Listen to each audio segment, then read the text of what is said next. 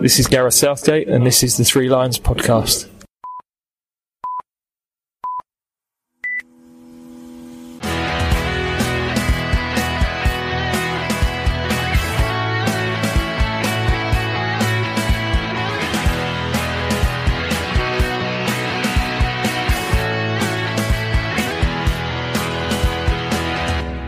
Hello and welcome to the Three Lions podcast. My name is Russell Osborne, and you know this is an independent England supporters podcast that looks at our national football team, England. So those Nations League games scheduled for September away to Iceland and Denmark still tantalising us. Although, what with the very recent government guidance, in my own opinion, the chances of us being able to go anywhere near them are getting slimmer by the day. And now, even with the sporting events due to be used as test pilots cancelled, be it cricket, snooker, horse racing, even that Wales friendly in October, I can't see us being granted access, even in a limited capacity. Of course, if it is deemed safe, then I am happy to be proved wrong. But the longer this goes on for, doesn't inspire me with confidence. But we still all need to remain vigilant at all times. Coming up, we'll be speaking with another England fan who tells us about his first away game, which could be described as a baptism of fire. And I hope you enjoyed the last one, where we spoke with Alfie Wilson about his first game back in 2012 at the European Championships in Ukraine. As always, if you want to get involved, please drop me a note. I'll give it all out at the end of this episode. And what else has been going on? Obviously, the domestic season has concluded, as it traditionally should, with the FA Cup final. Congratulations if your team won something, gained promotion or managed to stay up, and commiserations if you've experienced relegation. And I feel for you if you're a Wigan or Sheffield Wednesday fan, or a Newcastle United fan. Talk about having a carrot dangled in front of you. Owners of football clubs, eh? And let's not forget Bury. Whilst we think we've had a bad season, those supporters have had nothing all season. And then we have this mini European Champions League, Europa League tournament thingy. If I'm honest, I've not given it too much attention, but I'm guessing as long as UEFA get their money's worth, and I'm sure they'll be happy. But on the plus side, we're only about 4 to 6 weeks away until it all starts again. If it all goes to plan. Got a little sidetrack there. As this is the Three Lions podcast, what's been going on England-wise? Well, you may have seen this one recently. Leighton Baines retired from football at the age of 35. Former Everton and Wigan left-back, played 30 times for England, scoring just the once in a World Cup qualifier away against Moldova in 2012, albeit with a wicked deflection. Baines takes it, it's deflected, and in. Baines came through the system representing the under-21s and became England's player number 1,162, and he was in Roy Hodgson's squads for both Euro 2012 and the Brazil World Cup of 2014. And I guess with regards to England, he was fortunate that he was in form just as Ashley Cole was injured and then subsequently retired. I always thought he was a fairly stable player, reliable. He was often on the score sheet for Everton, wasn't he? Liked a penalty or a free kick. And then news out of the Lionesses camp recently was that they have decided not to participate in the next She Believes Cup, which is held annually in America. And they've been ever present since it began back in 2016 and of course won it in 2019. But the FA gave the reasons based on existing uncertainties around the future trend of the COVID-19 pandemic, technical factors and travel logistics during a tight international window were also considered when making this decision. And the Lionesses, I believe, were the last England national team to play a game before the whole lockdown began, participating in that last She Believes Cup, losing to Spain on the 11th of March. In fact, One of the podcast episodes I put out at the time, I remember saying that there was a lot of travelling involved for a tournament that is played over the best part of 7-8 days. And I think withdrawing from the She Believes is no bad thing, to be honest. When there are various European tournaments that the women can participate in, be it the Algarve Cup, the Cyprus Cup, or there is also the Turkish Women's Cup. And they're all held generally at similar times in late February or early March. And at the moment too, whilst we know the senior men have fixtures in the pipeline, nothing has been announced for the Lionesses. And we're also still none the wiser as to who will succeed Phil Neville as the next Lionesses manager. Although I did see a recent article on the BBC where apparently the FA had received 142 applications to be the next manager, which I find quite astonishing. Be interesting how many serious contenders they whittle that one down to going forwards. And one final thing on the Lionesses. Podcast regular Dom Smith has written a piece on Farrell Williams, England's most capped player. It's a real insight into what formed her as a player. You can head to englandfootball.org to have a read of it there. Right, time to go back in time and speak with an England fan about their first England away game and the memories and the experiences they had. We're talking with Daniel Mousson this time, and we're going back 22 years for this one.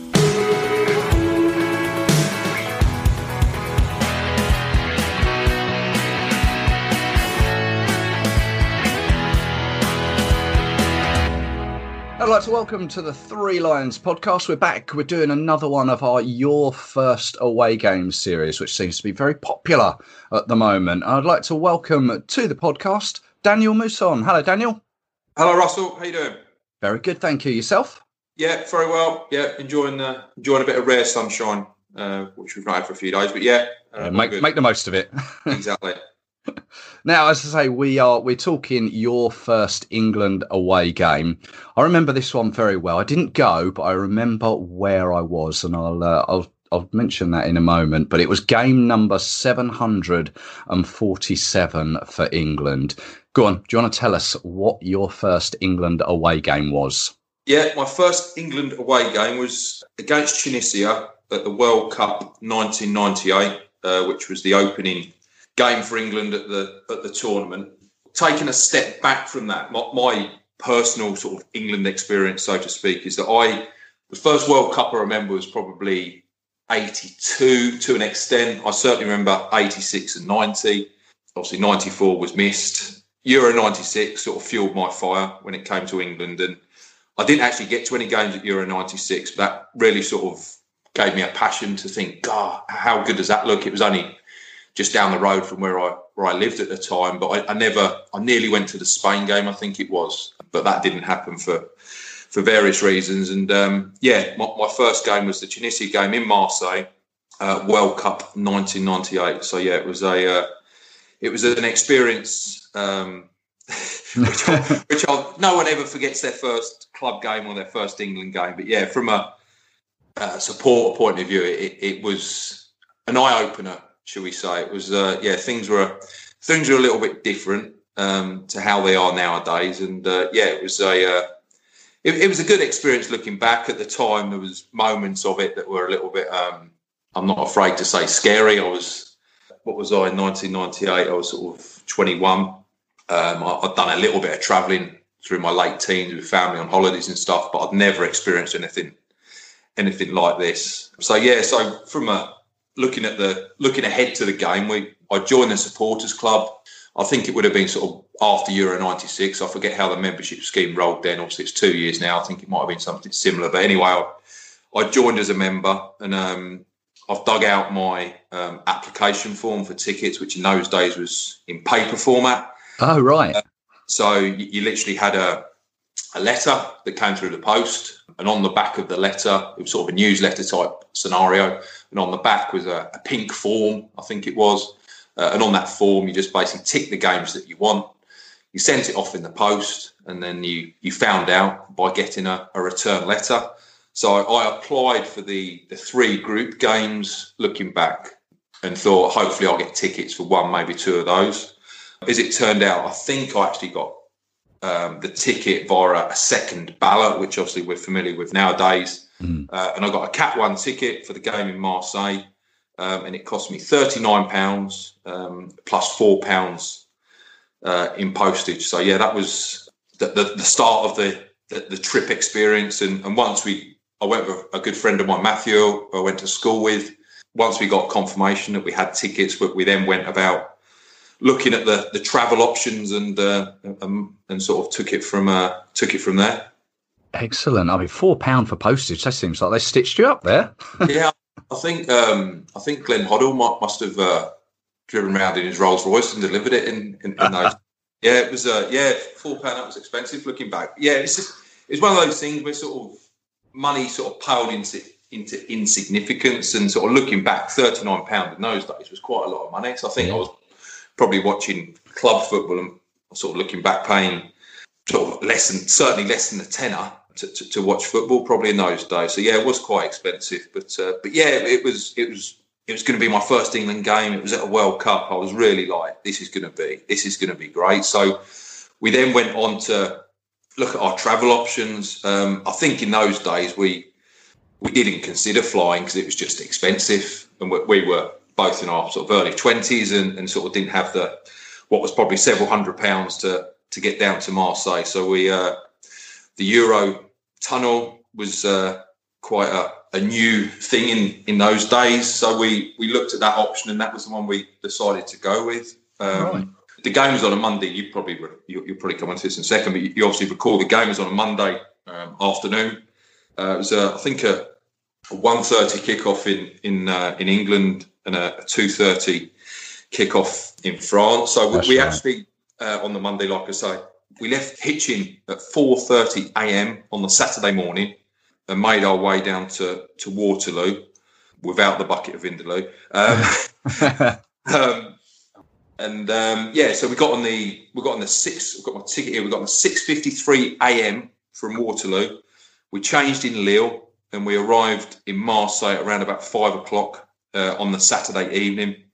So we decided to get there a couple of days before to take in the experience, and obviously we'd seen the pictures and read up a bit about Marseille. Looked quite a nice city. Obviously, Chris Waddle had been there, so it was a club that was sort of familiar to us, and thought, yeah, it'd be good to spend a couple of days, see the city. The port looked great, and so we got there on a Saturday evening and decided to have a gentle Saturday evening. I can't recall exactly what we did, but I think it probably involved having something to eat and maybe a drink or two, and then sort of getting to bed quite early, obviously, after having a full day's travelling. And sort of we were looking forward to the Sunday and sort of start to build up to the game on the Monday. Yeah, because I imagine you felt like I did. It was the first World Cup game for England and England supporters in 8 years. I mean, Italia 90 was obviously 8 years previous, and this World Cup had come round, and I remember feeling, wow, I'm ready for this. I was at an age where I could get to the pub, and I still to this day remember what pub I drank in. I remember the friends I was with, and bizarrely, I remember as well what my friends were doing after the game. These little strange memories that come with this game. But it was the World Cup, and the World Cup, England were back in it. But yeah, I remember where I was. So you got there on that Saturday, and you were up and ready to go on the Sunday. Did you expect what was coming your way? No, not at all. I'd seen the pictures. It looked like a nice port city with lots of bars and restaurants, etc. And what we experienced was something totally different, obviously. So that the Sunday started, I think the hotel we stayed in wasn't great. It was very cheap, and I don't think there was any breakfast. I think we probably went out, grabbed something to eat, and sort of made our way down to the port. We were staying by the station, and basically we sort of meandered down to the port area, and after breakfast we arrived in the port, I'm guessing probably some point around about midday. These were the days when Melinda Messenger was in the news, and Tango, the drink was... Yes. So basically what we encountered in this beautiful port city was a open top double-decker bus with Melinda Messenger on top, throwing out hats and scarves, and it was a real party carnival atmosphere. We were having a few beers in this port, and it was it was like, this is great, this is really, sun was beating down, so this is brilliant. Then it took a turn for the worse. My personal memory of what happened was that an England fan took a Tunisian flag, which was basically attached to the back of a car, which obviously caused some aggravation with the occupants of the car. And there was obviously Tunisians in the port as well, which until then, it was all very good. And there was no it was fine. There was no issues whatsoever. But that sort of triggered a sequence of events. And what happened after that is the English fan basically set fire to the Tunisian flag, and it just sort of escalated from there. I've obviously done a lot of England aways in the last sort of 20, 25 years, whatever it is, but I didn't have the wits about me that I've got now when it comes to watching England abroad. And as you probably, your good self knows, you tend to get a feeling for when something's going to happen like this. You tend to basically disappear, and you go round the corner, up the street, etc., etc. But we sort of thought, oh no, that's not very good, and sort of, but we didn't really realise. But anyway, out of nowhere, loads of riot police appeared. I don't think we'd seen a policeman all morning. All of a sudden, loads of riot police appeared, and it just escalated from there. Bottles start being thrown, etc., etc. Just like, oh, this isn't good. So we thought we'll find somewhere where we could sort of get away from it. It was sort of lunchtime-ish. So we ended up in a McDonald's thinking, it'll be all right in here. There was families, there was kids, etc. Yeah. So we're sitting in this McDonald's in the port. Then literally, we hadn't even ordered any food. And before we knew it, a policeman came in there and threw tear gas and basically cleared the restaurant. Inside McDonald's? Yeah, no word of a lie. He came in, I vividly remember it, standing in the queue. The doors sort of crashed open. I looked over my left shoulder, turned around, and a policeman came in there, and a tear gas canister went off. The police don't help themselves sometimes, do they? It was like kids, families, etc. It was an absolute disgrace. So we soon vacated there, and that's the only experience I've ever had of tasting tear gas, and it wasn't great. Tears, watering eyes, coughing, etc., etc. So we thought we're gonna have to move a lot further. So we ended up walking probably only 200 or 300 yards down a back street. We found this bar. This bar had a few England fans in. So we thought, yeah, let's go in here. It's a bit off the beaten track. It should be okay. So we ended up going into this bar. Then within a few minutes, the bar owner said to us, he said, obviously in broken English, he said to us, look, you can stay in this bar. You can be my friends, but we have to shut. And we're sort of, what do you mean shut? He goes, well, I will put the shutters down at the front of the bar so it looks as though it is closed, but you have to stay in here and we cannot open until everything is okay. Being 21 years of age, you're thinking, my word, it's just basically asked us to stay for a lock-in. Yeah. Probably, I don't know, 20 or 30 England fans in this bar. So we basically stayed in this bar from sort of mid-afternoon through till probably sort of, I'm guessing 9, 10 o'clock in the evening. Wow. And it was quite a surreal experience. So that was sort of the afternoon and the evening. Then we'd obviously had a ridiculous amount to drink, but we were still sort of okay. So we made it. We thought, let's go back to the hotel. This is Sunday. It's match day tomorrow. We want to wake up with a relatively clear head. It was obviously the 2:30 kickoff. So I thought, yeah, it's getting around 10 o'clock-ish. So we'll make our way back to the hotel. So we made our way back to the port, then tried to navigate our way back to our hotel. We didn't have a clue where our hotel was, apart from it was near the station. So we started walking up this street, which sort of led up a hill, and we recall the station sort of being at the top of the hill. Then the streets were just littered with little gangs of basically sort of North Africans, Algerians, Tunisians, whatever, just roaming around. And there was various reports of things going on, and English fans are coming up to us saying, oh, don't go up there. There's lads with knives, and oh, someone's been stabbed down there. But anyway, so these English fans said, honestly, guys, don't go up there. there's a lot going on. You're better off coming into a hotel. So we ended up going into this hotel, which we weren't staying at, and probably stayed in there for another 2 or 3 hours. By this time, obviously, we were getting sort of midnight, 1 o'clock. So I don't recall exactly, but we obviously made our way back to a hotel. That basically finished Sunday, and Monday was match day. Looking back, the thing that sort of startled me a bit was obviously my parents, family, girlfriend at the time were obviously seeing the news, and obviously we didn't know what was being reported in going back 20 odd years, but obviously it was quite big. Obviously you're back in England, so you would have seen sort of the headlines, the news and what have you. And it was big news, and I hadn't reported back and sort of said anything to family or friends, or didn't think to phone, and just thought, oh yeah, I guess we probably thought it was the norm. This is what always happens, because England hadn't sort of, like you say, been in a World Cup since 1990, which was sort of the back end, I guess, of the sort of the real hooligan era. We're thinking, oh, maybe this is just normal. So yeah, had mixed emotions. Of that Sunday, part of it I really enjoyed up until sort of lunchtime-ish, and it was a bit of a novelty. But then, as the day went on, I'm thinking, I don't really like this. This isn't me. I'm not.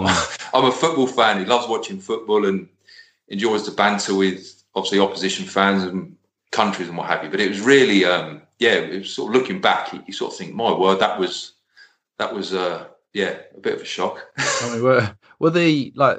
Did you encounter any Tunisians? Were they friendly?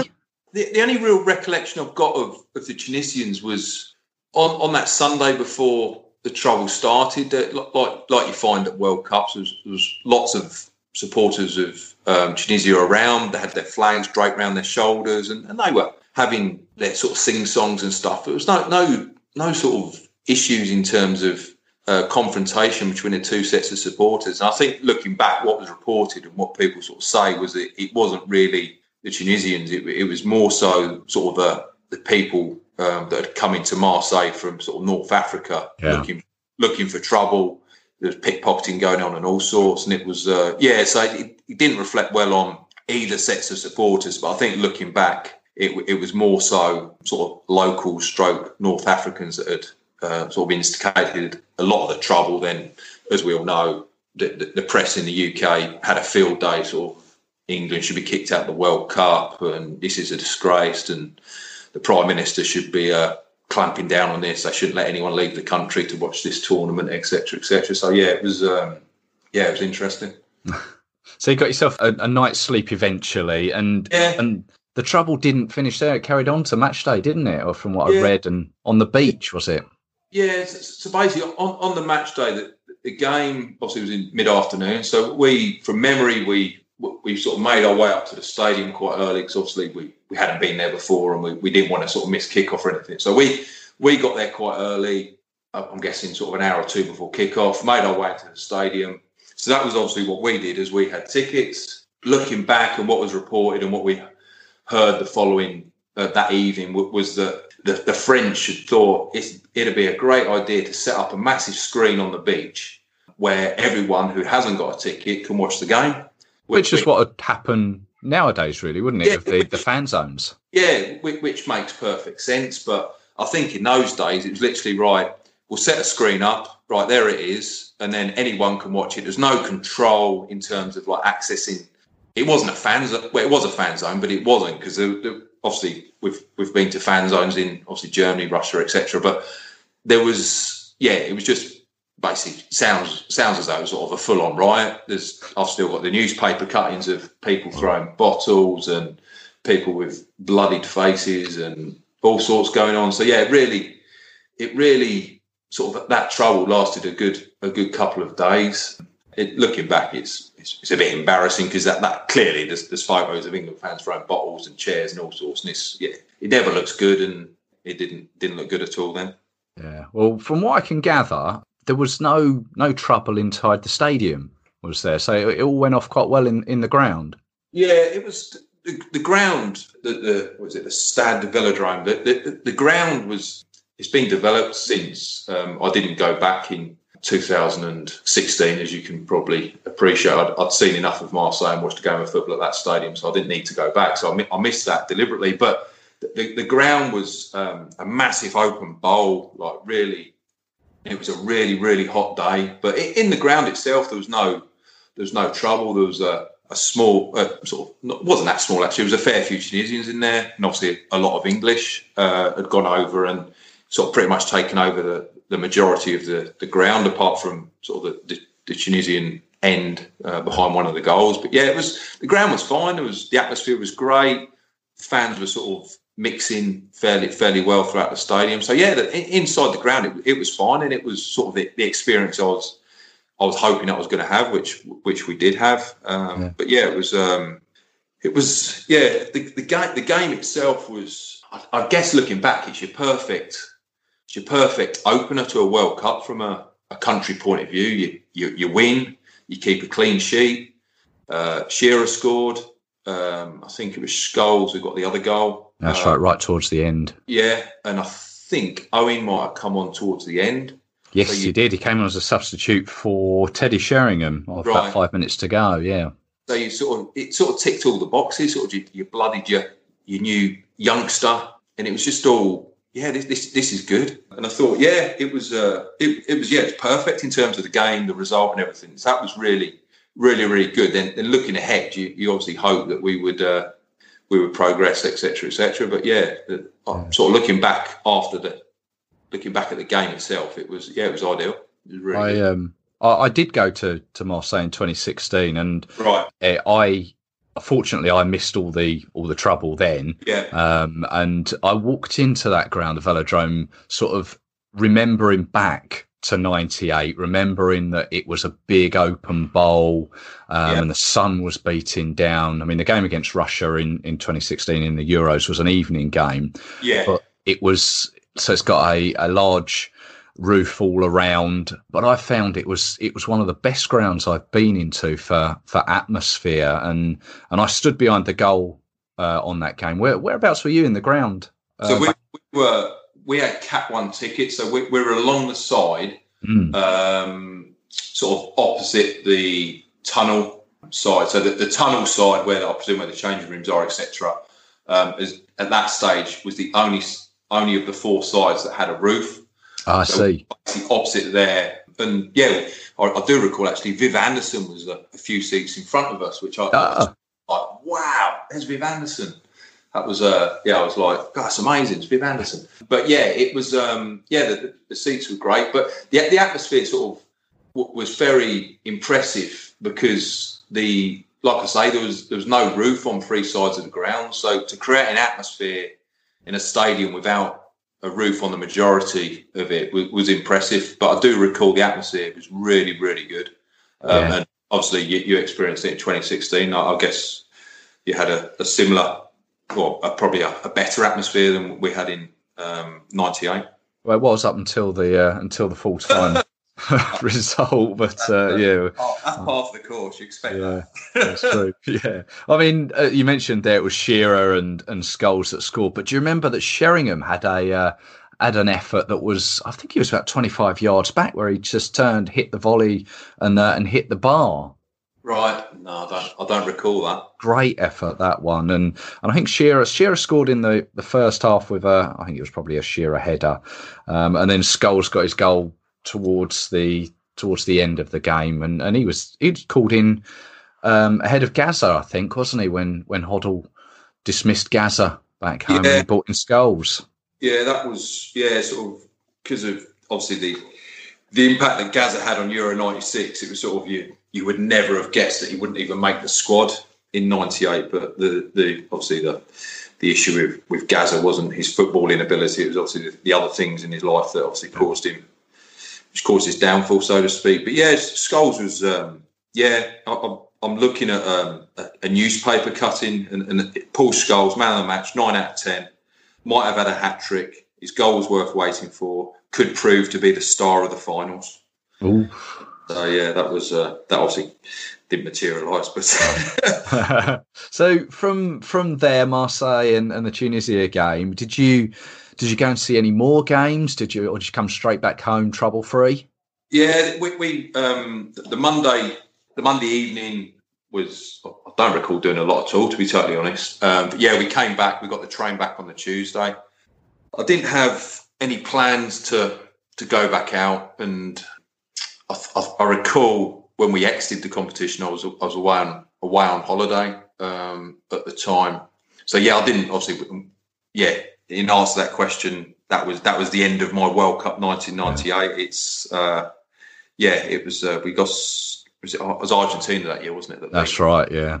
Unfortunately. So, yeah, I recall that quite vividly as well. So I was in a bar in Fuerteventura, sitting next to a German man for the whole of the game. And he kept saying to me, "You will win, you will win." I was like, "No, we won't. No, we won't." Got to penalties, and he said, "I promise you, you will win penalties. You won at Euro 96 penalties versus Spain. You are now good at penalties." I was like, yeah. So I was watching the penalties. He was literally sitting next to me. I turned around. I can't remember who missed. Was it Ince or Batty? He missed the last one. But anyway, I turned around after we'd been knocked out. He'd gone. never to be seen again. I thought he might have stayed to shake my hand and said, "Oh, I'm sorry. I'm sorry." But yeah, it was quite a short-lived World Cup, I guess, that with just the 3 group games and the round of 16 defeats to the Argies. But yeah, your England journey, what a start, and has continued from there. Yeah, I've sort of I'm one of these people that sort of go.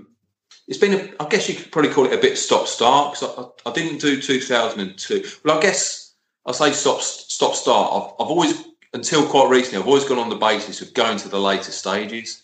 Yep. So I think Japan and South Korea, I probably applied for sort of quarter semi-final.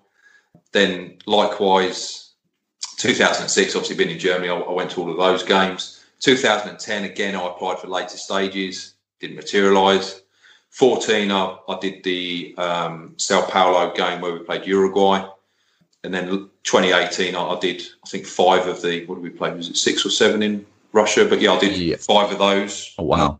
I missed the first one and didn't do the third and fourth playoff, but I did the other 5, I think it was. So yeah, so I've sort of had some really, really good experiences. Sort of the most memorable one from my point of view was obviously the 5-1 in Munich. Guessing that was my second away game. So that was a good one as well. But yeah, I just really enjoy 2 or 3 trips ideally each year, going to different cities, different countries, etc., and ideally winning and experiencing some good times with some good friends and stuff. So yeah, it's really, I really do enjoy it. I know exactly how you feel. Great memories there, but I mean, and you told us about the previous World Cups and tournaments you've been to there, but looking ahead, unfortunately, it's not going to be this year. But 2021, the Euros. What are your thoughts on that? Where do we stand there? Yeah, I think looking back at 18 and sort of I looked at the team, the squad the other day, and I think you look at it, and apart from Kane and Sterling, in my opinion, no other player you can really put anywhere near world class. So I think off the back of that and how well we did, I think it comes down to the fact that it is really a team game, and we had the golden generation, and it didn't work. So I think Southgate has got it right in terms of it's a team game, and he plays people on merit. But I think the year delay is going to go in our favour, because Kane's now going to be, well, you'd like to think will be fit. Rashford will be fit.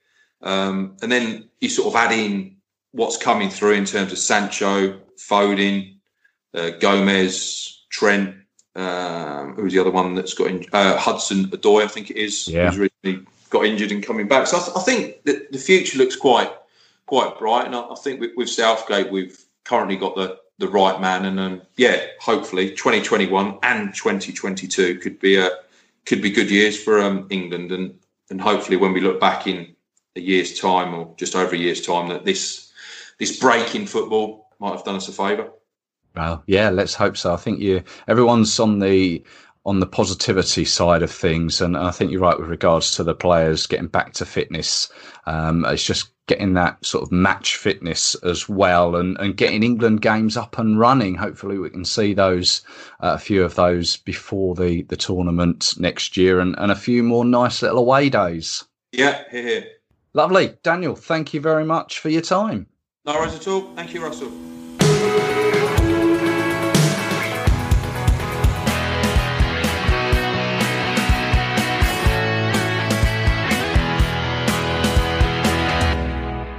Thank you to Daniel there. Some great memories from an interesting tournament.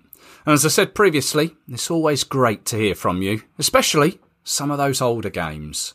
And if you want to share those memories, please do get in touch, and you can do that in the usual way. Email me, threelinespodcast@gmail.com, or you can do so via Twitter, Facebook or Instagram. Just search 3 Lines Podcast. Now, I mentioned Dom Smith at the beginning of the show and his website englandfootball.org, and I thought it's only fair to take a quick look around the England blogging scene.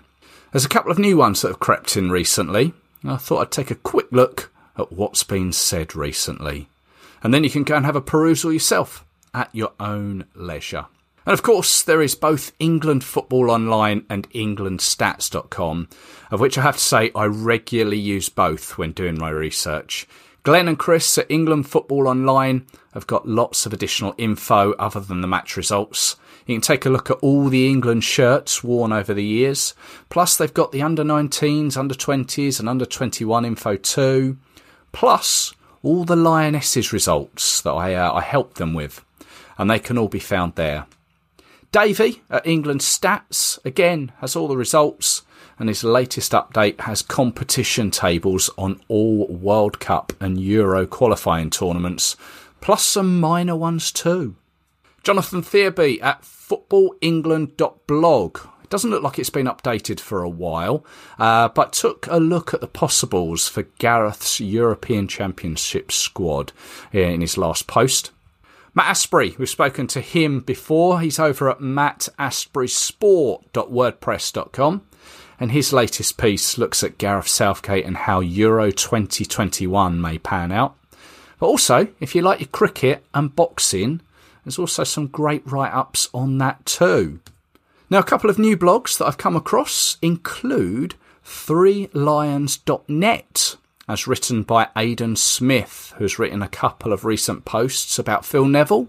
There's been one about ITV's Clive Tildesley, and most recently an article about players who must move to be named in England's Euro squad. It's an interesting, thought-provoking read. Although one name he doesn't mention is Dortmund's Jadon Sancho, whom, if you believe what you read, and by the time this podcast is released, he is on the verge of joining Manchester United. You may well have made it by now. In excess of 100 million. But it has to be said, he doesn't really need to move to assure himself of a place in next year's squad.